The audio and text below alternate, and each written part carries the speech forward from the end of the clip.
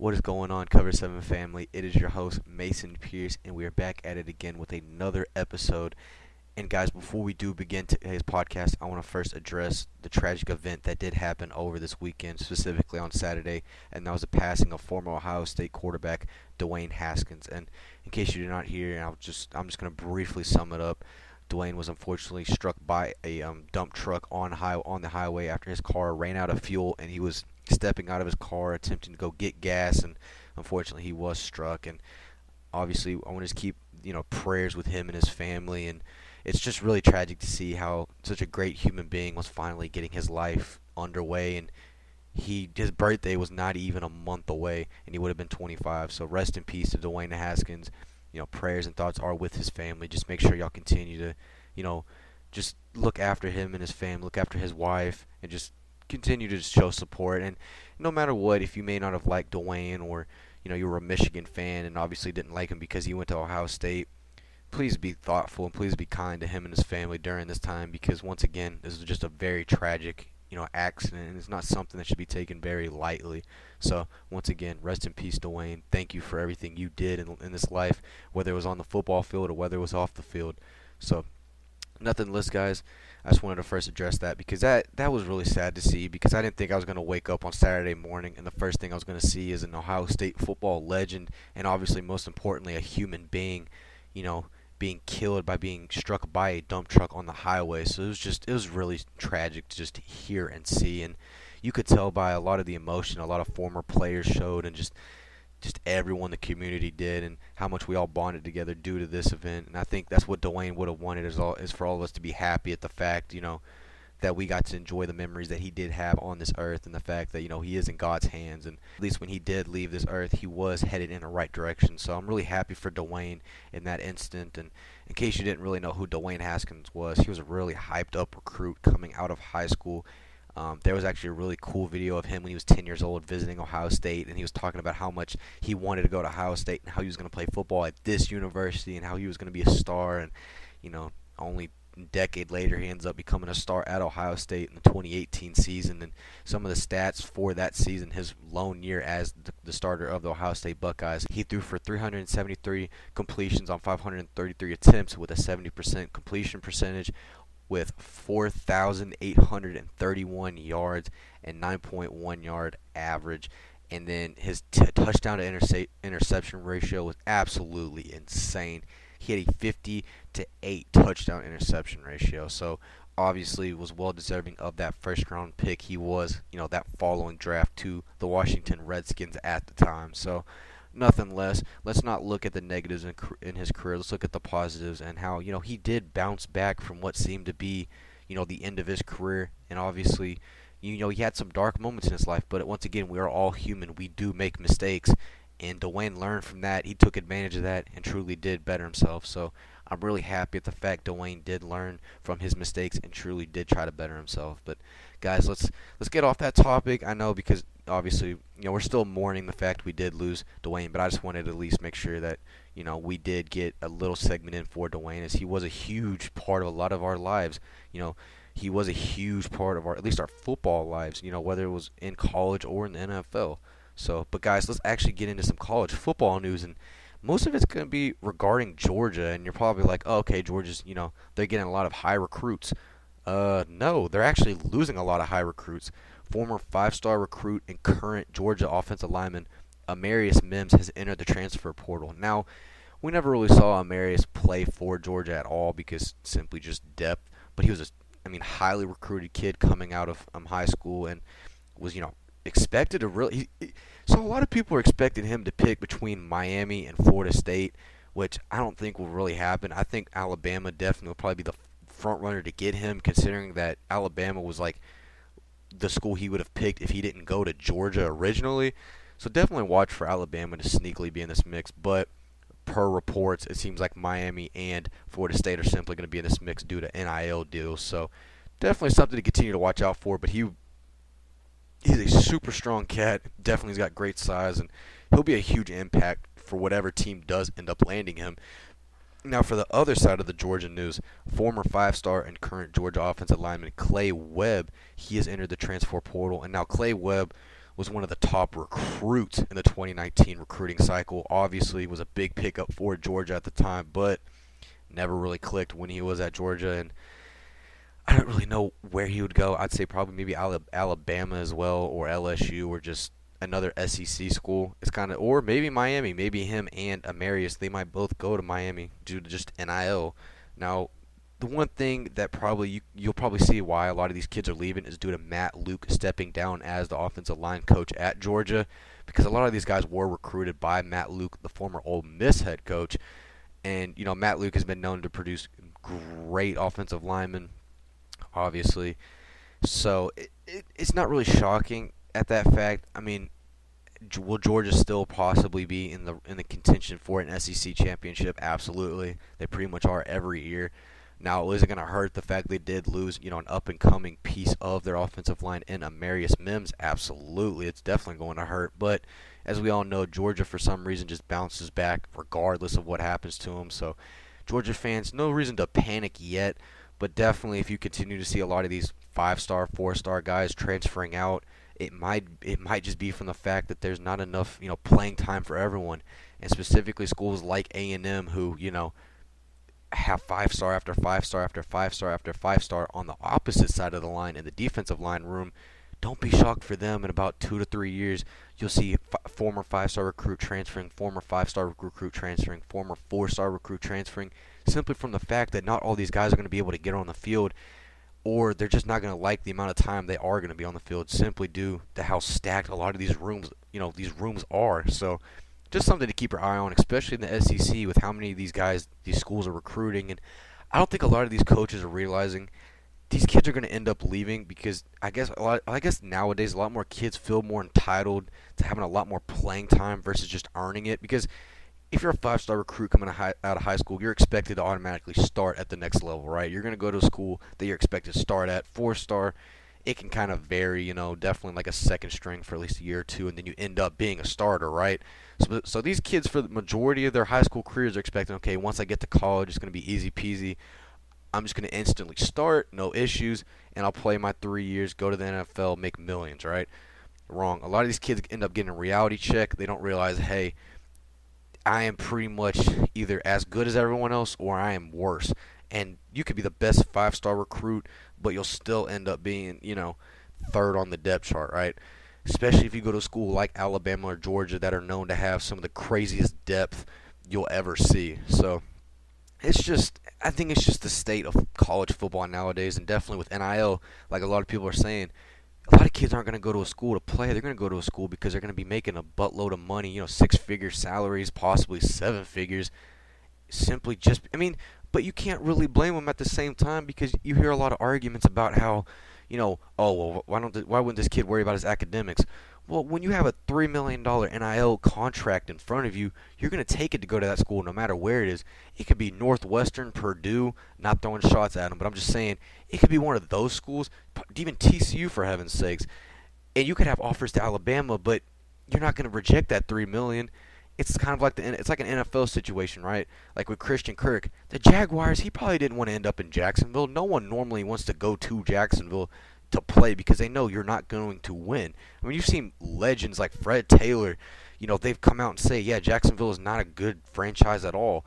But when you're getting offered a 4-year, $72 million contract, you're not going to reject it. So definitely I think college football is going to slowly start to turn into even more of a business than it already was. Now the fact that players are going to start getting paid as well. So just something to continue to watch out for. So when you start seeing a lot more of these 5-star recruits transferring out of SEC schools, that is why, because they chose to go run after a bag versus possibly setting themselves up to get an even bigger bag by waiting their time. Another situation like that was Quinn Ewers when he went to Ohio State, graduated a year early from Southlake Carroll. I mean, it was like third or fourth on the depth chart at Ohio State. We all knew that he was never going to do anything simply for the fact Ohio State was so stacked at the quarterback room. When you got guys like C.J. Stroud, Jack Miller at the time, there's no way he was going to play. So it is what it is. But the next college football news we actually have is actually a commitment. 5-star offensive lineman Josh Connerly has committed to the University of Oregon despite being crystal balled numerous, and I mean like numerous times, to USC. So I guess Lincoln Riley finally caught an L in this situation simply for the fact he didn't get an offensive lineman, which USC still needs because they've got the wide receivers. We saw how many dudes transferred. We saw how many running backs. They got a Stanford transfer running back. They got an Oregon transfer running back. I mean, they've got Darwin Barlow, the former TCU running back. I mean, they're stacked when it comes to that position. But you also got to remember, you still need to build a defense. You still need to build an offensive line. And their offensive line is solid. But obviously, it still needs improvement. And I know the Pac-12 is not one of the strongest conferences in the country. But regardless, if you get exposed by teams like Oregon State, Washington State, that's not a good look for a guy that's getting paid $100 million over the next 10 years. You buy him mansions, you let him use your private jets to lose to Oregon State. So definitely, and it's kind of controversial in my opinion because I do think Lincoln Riley will win the Pac-12 numerous years. I do think he'll end up going to Rose Bowls and decent, New York Six bowl games. But I don't ever see him having any college football playoff success because what talent are you going to get at USC that you couldn't get at Oklahoma? I mean, genuinely, maybe the defensive side of the ball is a little bit different because, as we all know, USC, on the defensive side of the ball, historically has had more, defensive players taken in the NFL. And that's not saying there hasn't been any Oklahoma players because there definitely has been numerous. But, players would rather go to USC for that. And obviously, once again, NIL is going to be another huge factor. But I still feel like Oklahoma as well could be another huge factor because boosters. I mean, it's just one of those things where I don't see where people are thinking Lincoln Riley is going to automatically do something amazing at USC because you have to remember he has the same pieces, if not less, when he was at Oklahoma. Because Caleb Williams was also at Oklahoma with him. Latrell McCutcheon was also at Oklahoma with him. They all came to USC to follow their former coach. So, once again, I say the ceiling for USC this season is 12-0. Obviously, they could easily win a national championship, in my opinion. They have the talent. That's not even a question. But the floor for them is 7-5. And that's simply for the fact the hype may be too much for, Lincoln Riley and the USC Trojans. So, I mean, you're probably like, okay, that's a little bit ridiculous. But you've got to think about it. Lincoln Riley at Oklahoma never made it past the first round in the playoffs ever. And that in the times they played Clemson, and the times they played who did they play when Kyler? Alabama, they would get demolished by 30-plus points. And it's not because they didn't have offense. It's because the defense was non-existent. Because when you're getting toasted by teams like Kansas State and Texas and TCU on a consistent weekly basis, and we saw Oklahoma, who ended up blowing out my Horned Frogs last year, but we murdered them on the offensive side of the ball. Quentin Johnson, who, if y'all don't know him yet, definitely need to find out about him. He went for like 160 yards, had a Sports Center top 10 catch over 2 corners for Oklahoma, and was practically the only reason we even stayed alive. So it was just, USC fans, do not get your hopes up about, oh, this year's going to be the year. We're finally going to get back to relevancy. Y'all will get back to relevancy, but maybe not in the success fashion that y'all want it to. Now, besides the point, Oregon, once again, Coach Lanning coming over to the University of Oregon was a great hire for the Ducks. Now the fact that they just added even more to their offensive line is absolutely fantastic. We still don't know if Bo Nix or Ty Thompson will be starting. I definitely would say Ty Thompson at this rate probably will be a starting quarterback for Oregon, simply for the fact he's taken more reps.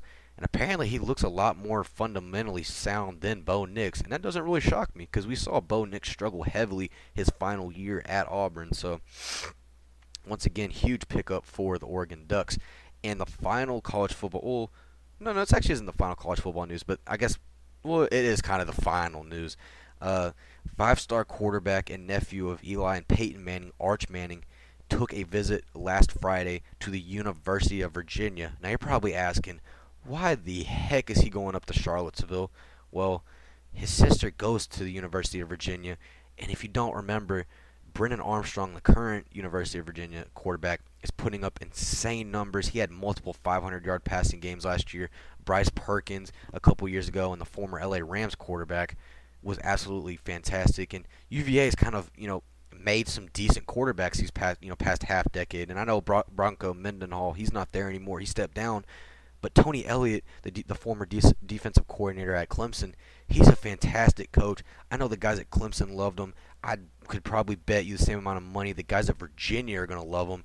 So maybe he just wants to, see possibly if Virginia could be another option. So I definitely would say Virginia is like a very, very, very dark horse candidate to land Arch Manning. I still think he'll probably end up at Texas simply because he's got David Cutcliffe there.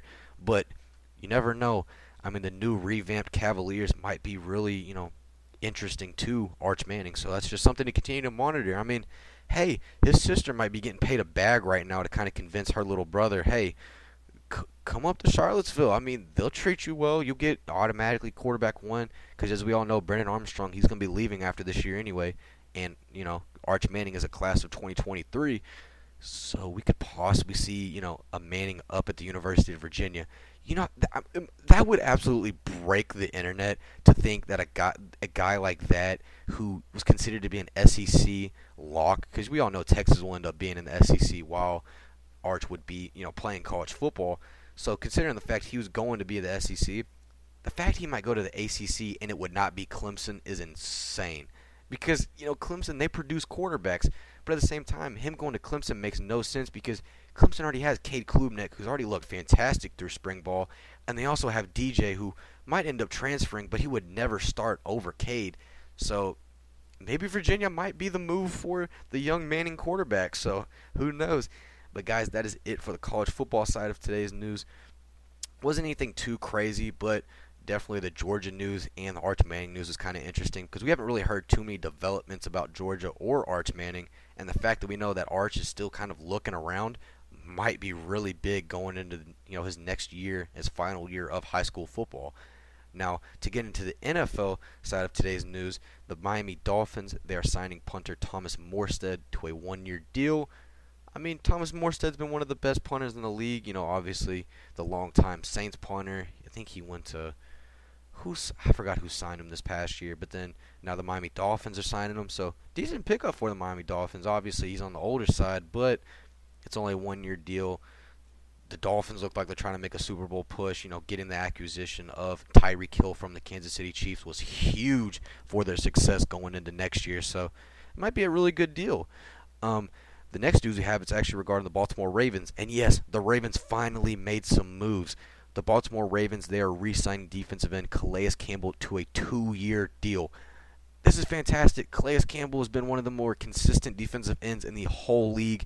Even though he's practically pushing 40 at this point, he is still playing at an elite level of football. Being 6 foot, 14 inches. He's just an absolute beast of a lineman.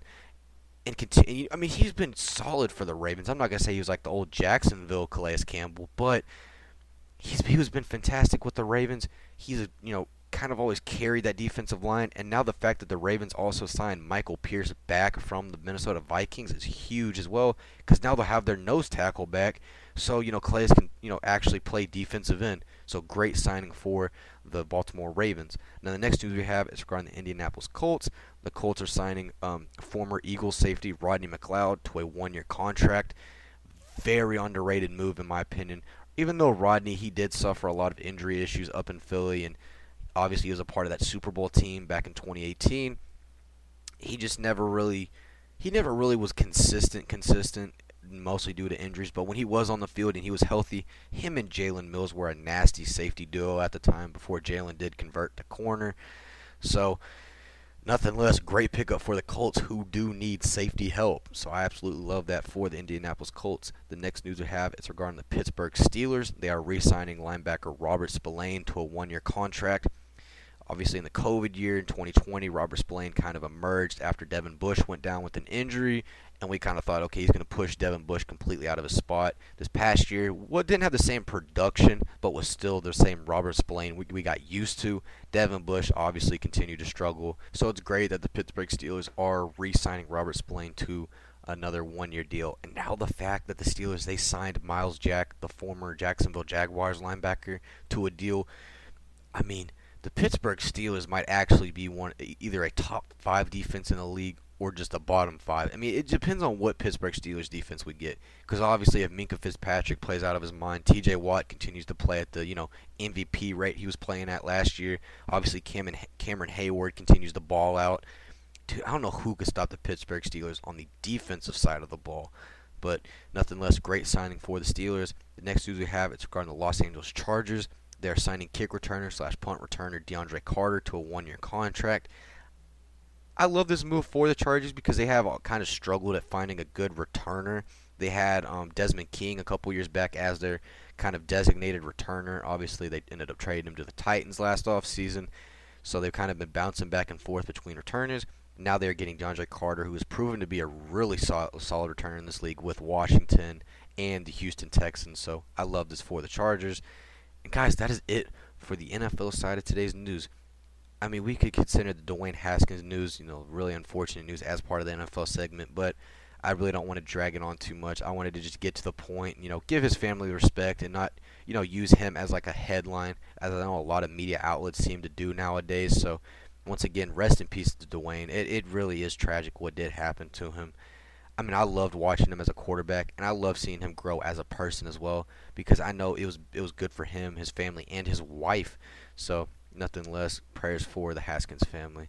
Now, guys, let's get into some MLB news. As you all know, MLB season is officially back. I'm so happy we got baseball back. I mean, it was really starting to worry me through this whole collective bargaining agreement discussions if we would even get baseball this year, or we'd even get it till like August, because the direction it was heading, it looked like we weren't going to.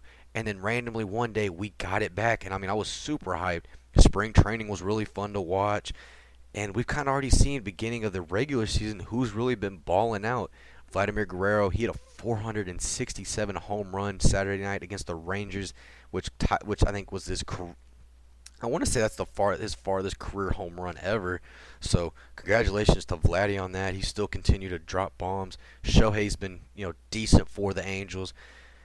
The Rangers continue to be decent on offense and then struggle tremendously when it comes to pitching.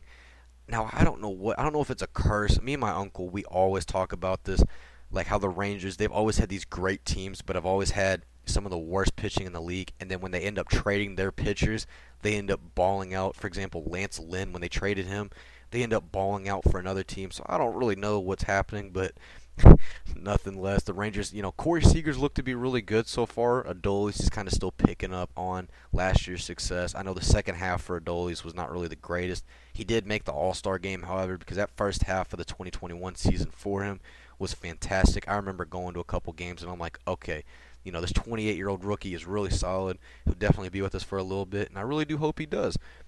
But besides that, it is amazing to have baseball back. It's weird seeing Carlos Correa in a Minnesota Twins uniform. I know it probably is for a lot of people, but don't expect him to be there for too long, because if the Twins continue to do Twins things, he'll be gone by the trade deadline. But anyway, guys, the first news we actually have, besides all the games, the Seattle Mariners, they are re-signing shortstop J.P. Crawford to a 5-year, $51 million contract extension. And I kind of think this is a steal by the Seattle Mariners. As we all know, they traded for Jesse Winker, which was absolutely a fantastic trade for the outfield. And now that they're re-signing, Gold Glove and strong safety J.P. Crawford, once again, it was just fantastic. J.P., he played pretty decent last year, in my opinion. I mean, he hit really well, and the fact they're re-signing him to a contract for about $10.5 million a year, I mean, good job by the Seattle Mariners front office for finally making a lot of these key moves. Getting Robbie Ray from the Toronto Blue Jays was another great move, and bettering the rotation. So, congrats on JP for getting the bag, and congrats on Seattle for making good moves for once. The next news we have, it's regarding the New York Yankees. And as we all know, Aaron Judge is going into his final year before his arbitration ends, which it always kind of confused me how it worked. I know it's kind of like the years that the team has control over a player, whether it's through the minor leagues and through the majors, but he will finally be able to become a free agent. So the Yankees and him have been trying to work on a contract extension, and apparently the final offer the Yankees gave him was a 7-year, $230 million contract, which Aaron Judge declined the day of opening day against the Red Sox. Now, you're probably saying, well, that's absolutely stupid. Who would decline a 7-year, $230 million contract? Well, a guy that's worth, $250 million plus on the open market would definitely decline that, because missing out on $20, $30 million, and probably, the fact that there's a lot more incentives too in that contract so he probably would have ended up getting less. And the fact that the Yankees are kind of, cheap balling to get him almost, because in my opinion, he's been one of the few bright spots for that team. And the fact that they continue to pay Giancarlo Stanton's contract, which, don't get me wrong, Giancarlo has already put up 2 home runs so far this year. He's absolutely been crushing it. But Aaron Judge has been a more cornerstone of that franchise and has been more consistent because most of the time you never really see him injured. He's always playing. So will we see Aaron Judge in pinstripes next year? Most likely. I don't think he's going to go anywhere. I think if they trade him, it's going to be one of the worst trades in their franchise's history because not only does he play great defense, he's a great bat, and losing him would just be absolutely hurtful for that outfield. And yes, I know they have Joey, and yes, they have Giancarlo, but you also got to remember, Joey will give you good defense, but Joey will also be one of the worst bats on your team. And this is coming from a former Rangers fan that has witnessed many games. He's either a strikeout or boom type player. If he doesn't hit a home run, it's going to be a strikeout or a ground out or a fly out. I mean, it's really unfortunate the fact that the Yankees and their fans are even having to worry about the fact that Aaron Judge might end up leaving them because I don't think Aaron wants to leave New York. Aaron loves New York, but he's not going to just completely take a hometown discount necessarily when he's going to be losing out on $30-40 million, which no one would. So hopefully he does end up staying in pinstripes. I personally want to see him stay in pinstripes. But if he does end up going somewhere else, where do y'all think he would go? I say maybe the A's if they decide to spend money simply for the fact that is the team that drafted him. And I think he's from the West Coast as well, so that would kind of be interesting to see. Maybe, the Rangers possibly who need a lot of outfield help. And, the Rangers, they're finally spending money. They gave, Corey Seager that huge $320 million contract. Obviously, if they have to give that up to get a guy like Aaron Judge, I know they definitely would. So just something to continue to watch out for going into next off season. Now, the final MLB news that we have, the Houston Astros, they dropped their new City Edition uniforms. In case you don't know, the MLB is starting to do this, kind of like how the NFL used to do the Color Rush uniforms. MLB is kind of doing their own version, except it's like a City Edition. And I think the NBA does it as well. And Houston Astros, their theme was, being Space City, which obviously Houston being the home of NASA. These uniforms are absolutely fantastic. They had the H with, I think it was like the moon doing an orbit around it. I have the picture on the official Instagram of the Mason Pierce podcast, which is, obviously down in the description if you need the link. But, I mean, they are so good. Houston has always kind of had some of the best uniforms in the league, in my opinion.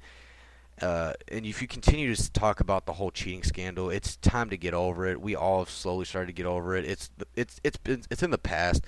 I think everyone needs to take a hard realization that every team in the league is cheated. Every team in the league still cheats.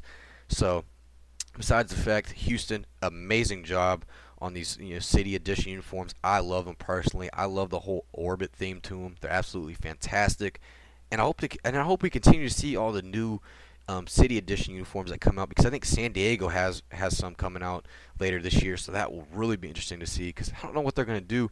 I'm going to say probably a beach theme type maybe, but nothing less. It'll be really cool to see the rest of these uniforms unveil themselves later on this year.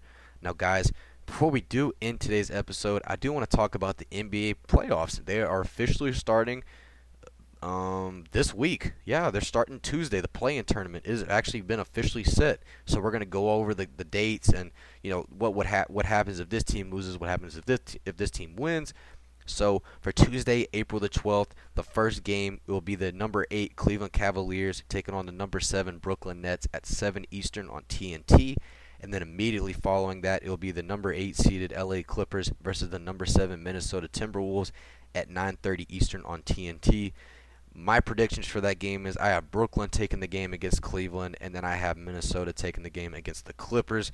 Now, if Paul George continues to dominate and plays like PG, definitely I could see the Clippers taking over Minnesota. But I think Anthony Edwards and Karl Anthony Towns are just going to be too much for the Clippers to take on. Now, for Wednesday, April the 13th, we have the 10 seed Charlotte Hornets taking on the 9 seed Atlanta Hawks at 7 Eastern on ESPN. And then immediately following that, we have the 10 seed San Antonio Spurs taking on the number 9 seed New Orleans Pelicans at 9:30 Eastern on ESPN. Now, my predictions for the first game of Wednesday, between the Hornets and the Hawks, depending on if Trae Young does Trae Young things. I have Charlotte taking this game simply for the fact LaMelo Ball is absolutely insane. He's probably going to go for at least 30 points in my opinion. Atlanta doesn't have that great of a defense. I don't know. I haven't really watched too much NBA this season, but just from the highlights and some of the clips I've seen, I have the Hornets easily taking this game over the Hawks. And for the Spurs and New Orleans game, obviously I have New Orleans taking this game simply for the fact, the acquisition of C.J. McCollum and Brandon Ingram. Just those two together are just beautiful to watch. And yes, I know Zion is out. I know Zion is out for the rest of the year, so that was a huge blow to the Pelicans. But nothing less, you still have two superstars, in your backcourt. Now, for Friday, April the 15th, the first game of that day will be the winner of Game 3 versus the loser of Game 1, and that will be on ESPN. The time is still to be determined from what I've seen, and then the following game will be the winner of Game 4 versus the loser of Game 2, which will take place on TNT. So, guys, that is it for the NBA playoffs and kind of the setup for the play-in tournament right now. These are going to be some exciting games to watch. I know I'm definitely going to be watching both of them. I don't know about Tuesday, depending on how the weather is. I might go to the Texas Rangers versus Colorado Rockies game, the home opener series for my Rangers. Definitely make sure y'all check out some major league games. SeatGeek, if you want to sponsor me, I would love to do a collab with y'all. But nothing less, guys. I really hope y'all did enjoy today's episode. Before I do let y'all go, make sure that you do follow the official Instagram and TikTok of the Cover 7 with Mason Pierce podcast at Cover 7 with Mason Pierce. Link will be down in the description as always. And guys, rest in peace to Dwayne Haskins. I gotta say it one more time, simply for the fact, we did lose a soul, a great soul at that. So just remember, continue to keep his family in your thoughts and prayers. So guys, I hope y'all have a fantastic Monday. I hope y'all had a fantastic weekend, and I will see y'all on Wednesday. Peace.